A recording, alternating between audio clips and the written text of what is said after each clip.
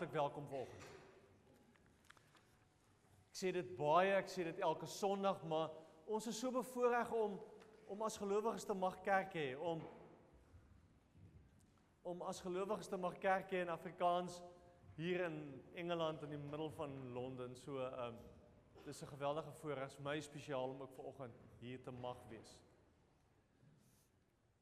Ons is besig met 'n baie interessante reeks. Tema van die reeks is Counting the Cost. Wat nou maar gaan oor die sommetjies wat ons moet maak oor ons eie sommetjies. Ons het mekaar gesê, ons gaan 4 sonde daarmee werk, die 1 sonde gaan ons mekaar sê, hoe lyk die plus? Chris, ek dink jy soek hierdie ene. Daar is hy. Ja, maar julle kyk nog daarna, maar die dominee loop nog met die PowerPoint in sy hempsak rond. Okay. Blou bulle kan vang, so dit help. Ek sien agter is daar so geskarrel en 'n rondgespring en 'n jammer, Chris. Maar as daar een saak is, ek gaan nou terug aan soontoe. Iets anders gou sê. Weet julle wat? Daar's niks wat 'n kerk, wat 'n gemeente, wat 'n familie, wat 'n gesin so uitmekaar uit kan skeer soos geld nie. Ons almal ken daai stories. Ons almal ken stories van families wat met mekaar praat nie as gevolg van geld. Ons almal ken stories van gemeentes wat in stukke spat as gevolg van geld. So die hele saak oor geld, die hele ding dat ons oor geld moet praat, kan 'n kruitvat wees. Kan goed uit mekaar uitskeer. En die 2 stories wat ons vanoggend gaan lees, vertel daai storie. Van hoe Israel, hoe 'n gemeente, hoe die volk van God amper die pad byste geraak het. 'n tweede storie van hoe die eerste gemeente wat nog altyd vir ons die voorbeeld was van hoe kerk moet wees, of van ons stel is om te wees, hoe hulle met hierdie saak geworstel het. So as ons hierdie ding op die tafel sit en hierop praat, daar's 'n klomp emosie betrokke. Maar so was dit nog altyd hierdie eeue, en so gaan dit nog vir altyd wees. Maar dit beteken nie ons moenie daaroor praat. Ons het week 1 vir mekaar, toe ons begin praat het hieroor, ons week 1 vir mekaar gesê, ons gaan met die wiskunde, ons gaan wiskunde doen, sommetjies maak. Plus teken 9 gesit en gesê, ons mag skatte by mekaar maak. Regte skatte. Die tweede week oor die storie van die ryk jong man vir mekaar gesê, waar Jesus vir die ou sê, man, minus teken, verkoop alles wat jy het. As jy goed tussen jou en die Here staan. Verkoop dit. Dit gaan jy nie red nie. En nou gaan ons vanoggend vir mekaar sê 'n deelteken, geld en ons verknogtheid daaraan, sorry, Chris gaan dit geweet terug, kan alles vernietig. Alles.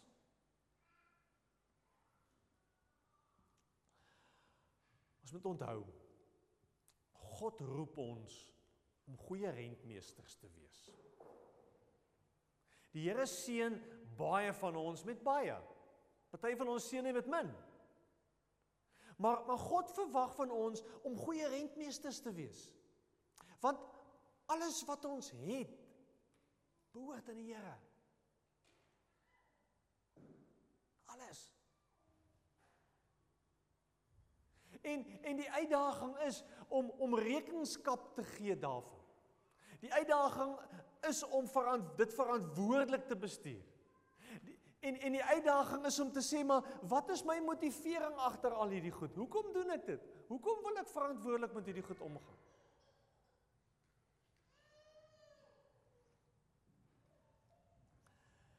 Die punt wat ons vanoggend moet raak sien, is dat God weet alles. God weet presies hoe lyk jou bankbalans, wat in jou rekening is. Hy weet presies waartoe gaan elke penny van al jou geld. Hy weet dit. Daar's niks wat ons vir God kan wegsteek nie. Vir mense kan ons goed wegsteek en ons is goed daarmee. Gee voor en sovoorts en sovoorts. Vir God kan ons niks wegsteek.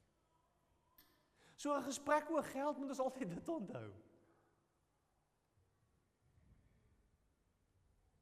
Kom ons lees, twee verhale lees vanoggend. Twee verhale wat aan die een kant die ding van geld en goed op die tafel sit, maar ook twee verhale wat iets kom neersit van hoe hard God kan wees hieroor. Kom ons lees. Joshua hoofstuk 7. Joshua, my 6ste, ek dink die 6ste boek in die Bybel. Joshua 7, ons gaan daar begin. So kom ons werk net eers met Joshua 7.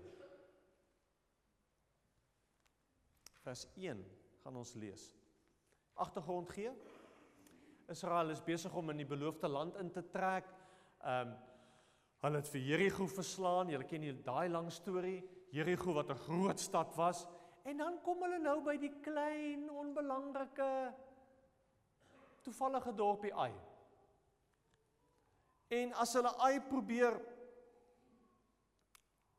verslaan, dan gebeur 'n vreemde ding. Ons lees hoofstuk 7 vers 1. Die Israeliete het trouweloos gehandel met die banoffer wat aan die Here behoort. Wat beteken dit? Dit beteken, toe hulle Jerigo inneem, toe sê God vir hulle, dis wat julle met die goed moet doen. Verbrand die goed, vernietig dit, niks aan mee te doen. Dit was die banoffer.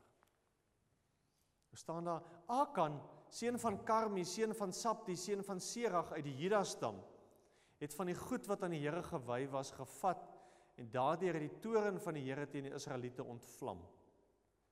Joshua het van Jerigo af manne gestuur na Ai toe, om Ai te gaan verken. Die manne is toe weg en het Ai verken, toe hulle by Joshua terugkom, sê hulle vir hom, dis nie nodig dat al die manskappe gaan nie, so 2 of 3000 manne kan gaan en Ai inneem. Die manskappe hoef hulle nie daar te gaan moeg maak nie, daar is min mense in Ai.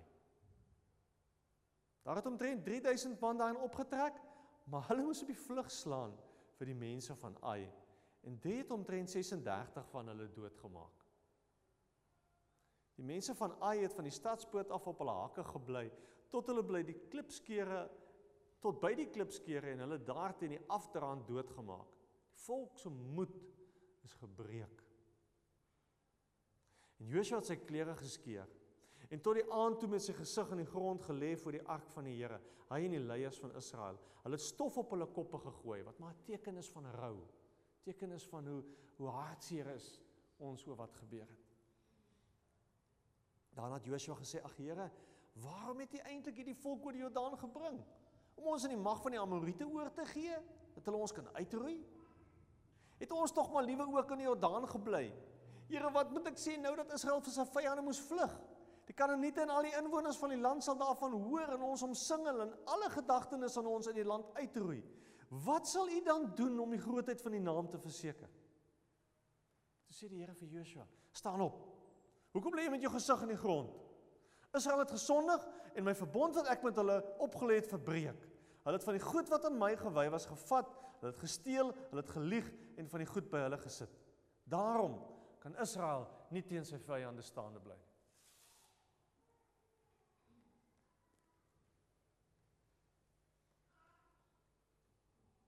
Hulle vlug vir hulle vyande, omdat hulle nou self mense geword het wat vernietig moet word.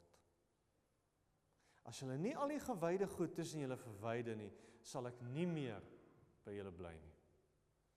Staan op, reinig die volk, sê vir hulle, reinig julle vanmôre, want so sê die Here, die God van Israel.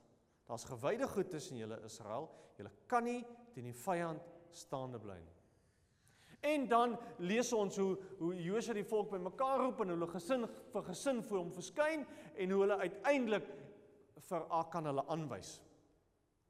As ons kyk daar vers 18. Toe die gesin van Sabdi, man vir man, laat nader kom. Dit is Akan seun van Karmi, seun van Sabdi, seun van Serach uit die', aangewys. Joshua het vir Akan gesê, my seun, Gee tog aan die Here, die God van Israel, die eer wat hom toekom en doen belydenis voor hom. Sê my wat jy gedoen het, moet dit nie vir my wegsteek nie. Toe sê Akan vir Josua, dis waar, ek het gesondig teen die Here, die God van Israel. Wat ek gedoen het is dit. Ek het onder die buit pragtige klere uit Sinar gesien. En ook so wat 2 kilogram silwer en 'n staaf goud van meer as 'n halwe kilogram. Ek wou dit baie graag hê en ek het dit gevat. Dis in die grond in my tent begrawe. Silwer is heel orde. Josua en die mense het gestuur, het na die tent toe gehardloop en daar kry hulle toe die goed in Akan se tent, silwer onder. Die goed uitgehaal en na Josua en al die Israeliete toe gebring. Toe hulle dit daar voor die Here uitskit, vat Josua en die hele Israel saam met hom vir Akan seun van Sirach en bring hom Akkorlaagte toe. En ook die silwer, die klere, die staaf en die staaf goud. Akan se seuns en dogters, sy beeste, sy donkies, sy kleinvee, sy tent, alles wat aan hom behoort. Josua het gesê, jy het die dood oor ons gebring. Vandag bring die Here die dood oor jou. Die hele Israel het toe vir Akan met klippe doodgegooi en hom en sy mense en sy besittings verbrand en met klippe toegegooi. Sjoe. 'n Wille storie wat vir ons op 'n manier bang maak, want hoe kan God dit doen? En ons leef nou mos in 'n tyd van eerder genade. Is dit nie maar die Ou Testament se tyd van oordeel nie? Ons blaai na Handelinge toe. Handelinge 5.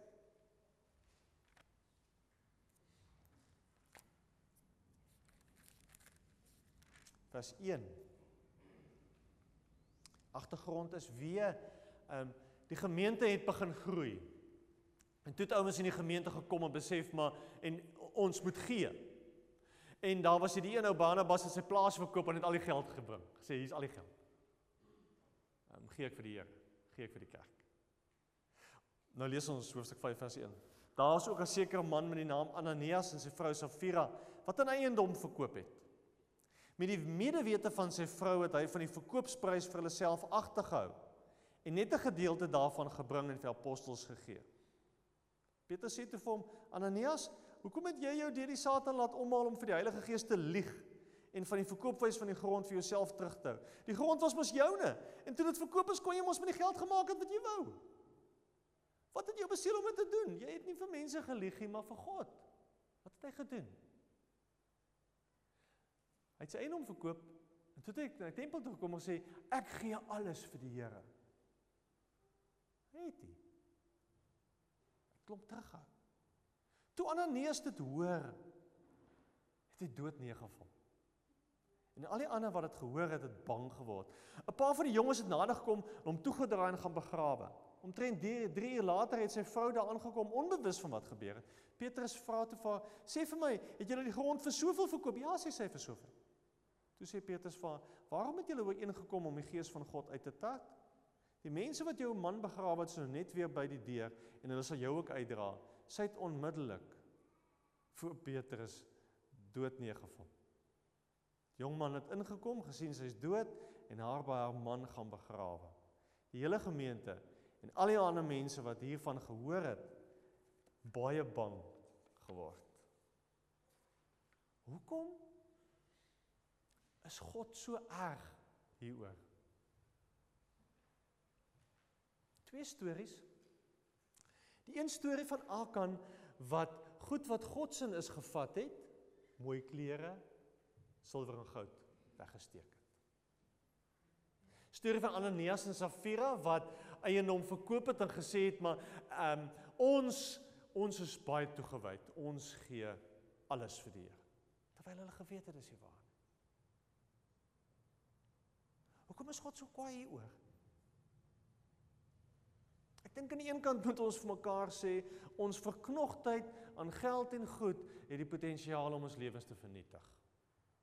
Klaar.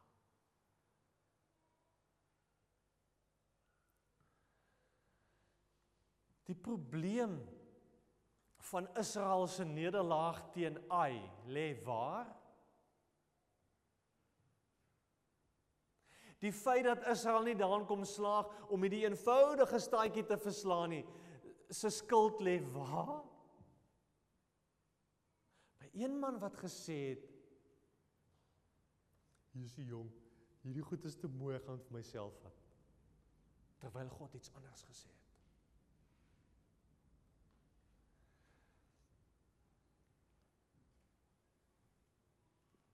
Ons verknogtheid aan geld en goed kan maak dat ons nie net ons lewens benadeel nie, maar ons mense rondom ons lewens benadeel en ons groter familie benadeel en ons hele gemeenskap benadeel. Dis wat ons baie duidelik daar sien. Wat hier gebeur, en dit is die tweede rede hoekom God so ernstig is hier, is, dit beroof Israel van 'n oorwinning. Onthou, God wil vir hulle die beloofde land gee. God vat hulle deur die woestyn beloofde land toe. En hierdie optrede van Akan trek 'n streep daardeur. In ons eie lewens wil God vir ons oorwinning gee. Wil God vir jou baie meer gee as wat jy het. Maar ons ongehoorsaamheid aan hom maak dat ons dit nie kan kry nie. Beroof ons van 'n stuk oorwinning in ons eie lewe. En nog gaan dit nie oor geld nie. Hier gaan dit oor baie goed. Op baie terreine in ons lewe gebeur dit. By ons in die huis maak ons beurt om in die aand vir ons kinders te lees, Bybel te lees. Nou gisteraand was my beurt en ek en Emma is besig om psalms te lees. Nou lees ons gisteraand Psalm 40. As die Bybel so op het, blaai so intoe. Daar staan in Psalm 40, vers 5. Dit gaan goed met die mens wat sy vertroue in die Here stel. Here my God, U het baie wonderlike dinge gedoen. U dink altyd aan ons. Daar's niemand soos U nie. Ek sou daarvan wou vertel en daaroor praat, daar is te veel om op te noem. Dit is nie diereoffers of graanoffers wat U wil hê nie, nie brandoffers of sonneoffers wat U vra nie. U wil gehoorsaamheid hê.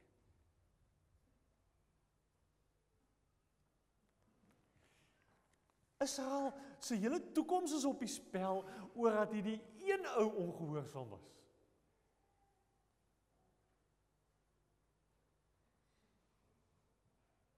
Dat is ons in die moeilikheid.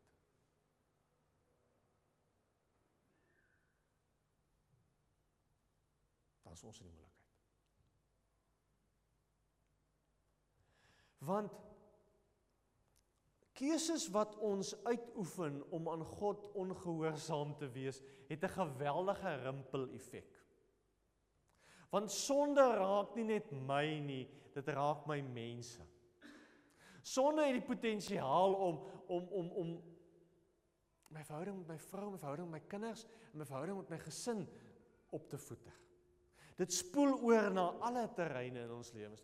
Nooit, en dis wat Ananias en Safira se storie vir ons sê, nooit moet ek dink, ek kan my sonde in 'n bondeltjie toedraai en dit wegsteek en niemand gaan daarvan weet nie en ek's fyn. As nie dit werk nie. Baie keer is die nederlaag op ons pad klein goedjies. 'n Klein gedagte wat ons aanhou koester. 'n Klein stukkie ongehoorsaamheid ons dink nie te erg is. 'n Klein wrok wat jy saamdra saam met jou. Matteus 5 vers 23 sê Jesus baie duidelik, hy sê, as jy na die kerk toe kom om te offer, en jy's daar, jy kom agter as iets is in jou en iemand anders los jou offer, ek stel nie jou offer belang nie, ek wil nie jou goed hê nie, gemaak jy verhouding weg. Klein goedjies wat ons dink nie so erg is. Daai paar pennies wat jy dink, kan dit maar vat.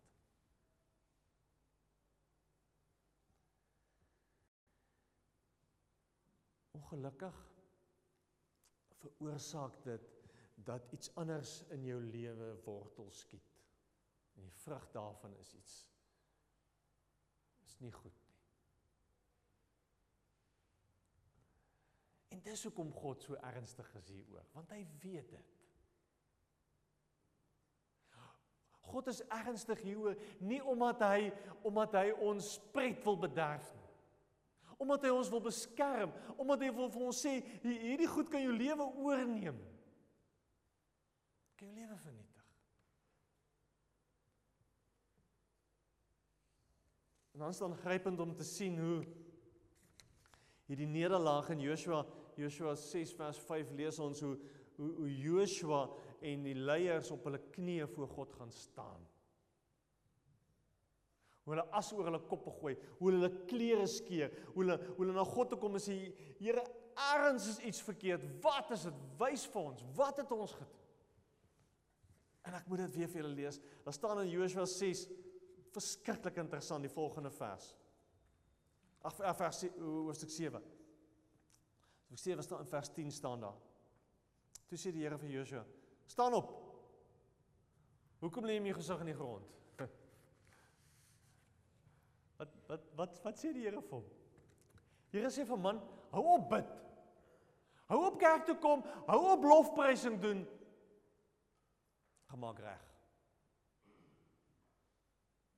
Gaan sorteer dit uit. Natuurlik was Akan jammer. Want hy is uitgevang. En natuurlik in ons lewens werk dit ook so, ons is jammer as ons uitgevang word.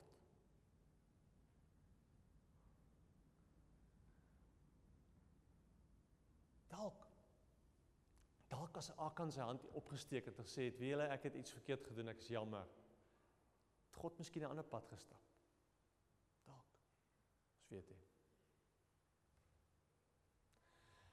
In ons eie lewens weet ek dat God net so ernstig is oor elkeen van ons. Jou verhouding met hom is vir hom net so belangrik en kosbaar. En daarom gaan God nie in jou eie lewe sonde duld nie. Hy gaan nie. Daarom gaan God nie goed duld in jou lewe wat maak dat jy en die Here uit mekaar uit beweeg nie. En as dit geld en goed is, dan gaan dit jou verhouding met die Here vernietig. En God kan dit ons nie terugsit en net kyk hoe dit gebeur nie.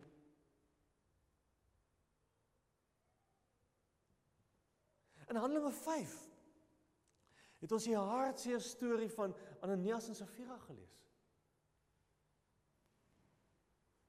Eerste werklike hartseer teleurstelling van die eerste gemeente.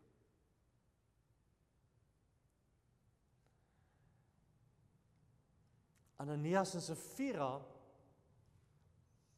wat hulle eiendom verkoop, 'n gedeelte van die geld terughou, kerk toe kom en sê, ons gee alles. En Paulus sê eintlik, hulle hoef nie alles te gegee het nie. Jy kon 'n stukkie gegee het, maar moenie kom jok daaroor nie. Want dis die punt. Ons dink, ons kan soms vir God jok, ook as dit by ons geld en goed kom. Ons kan nie.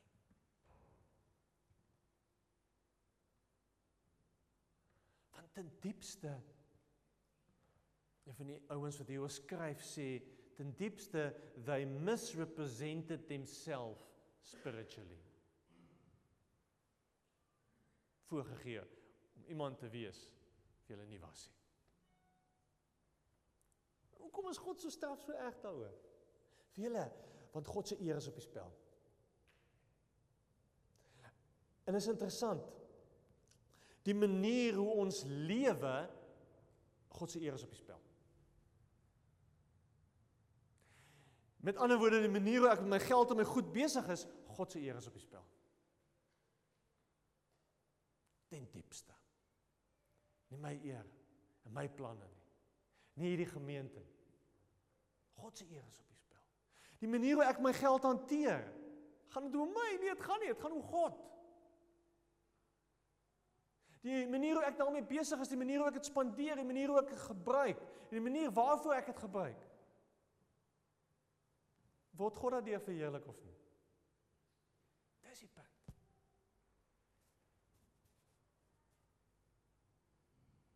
God verwag van ons eerlikheid en opregtheid. Paulus sê, man, julle hoef nie te jokke daaroor nie.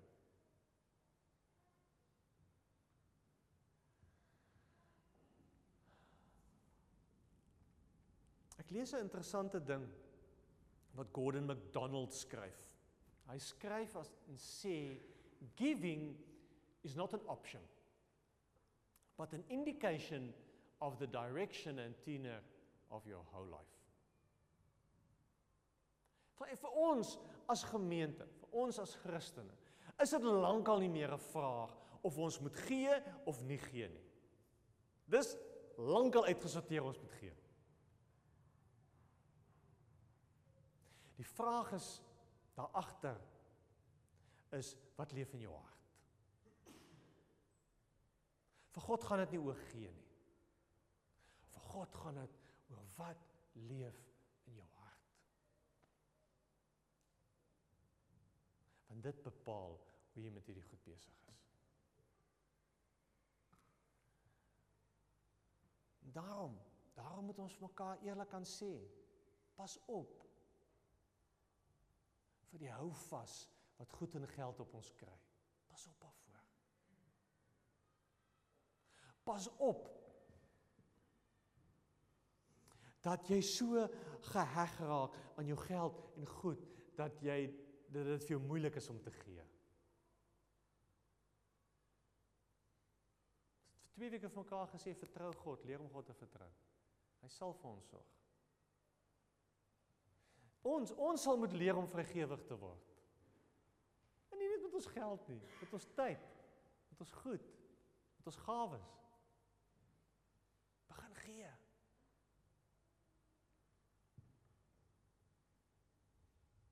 Want ons lewens is op die spel. Dis ernstig.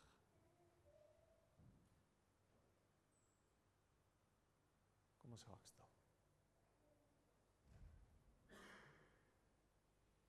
Here Jesus, baie dankie vir alles wat ons het. Here vir klere.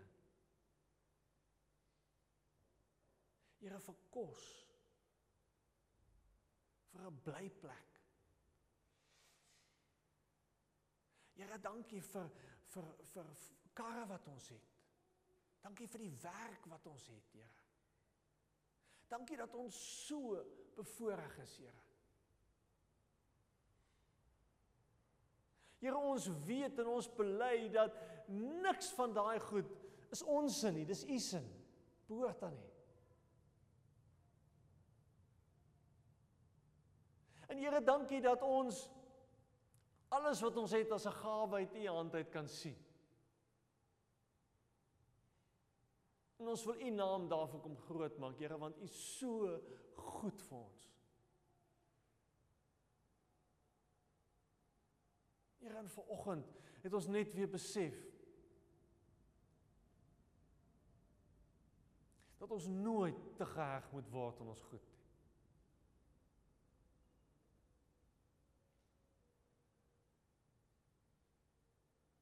Here, help vir ons om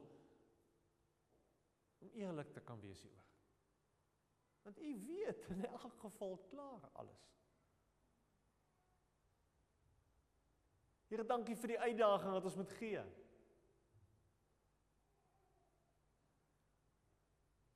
Here, help ons om op so 'n manier verantwoordelik om te gaan met U en dit wat U vir ons gee, dat ons mense rondom ons die voordeel daarvan pluk.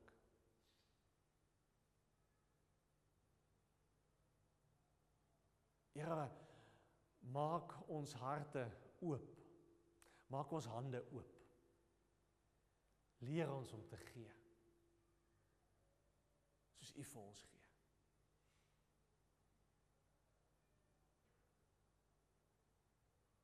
Here, dankie vir die gemeente.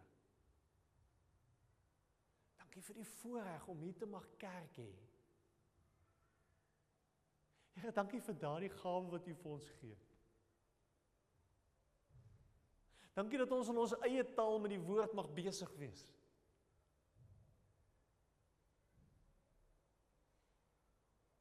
Here Jesus,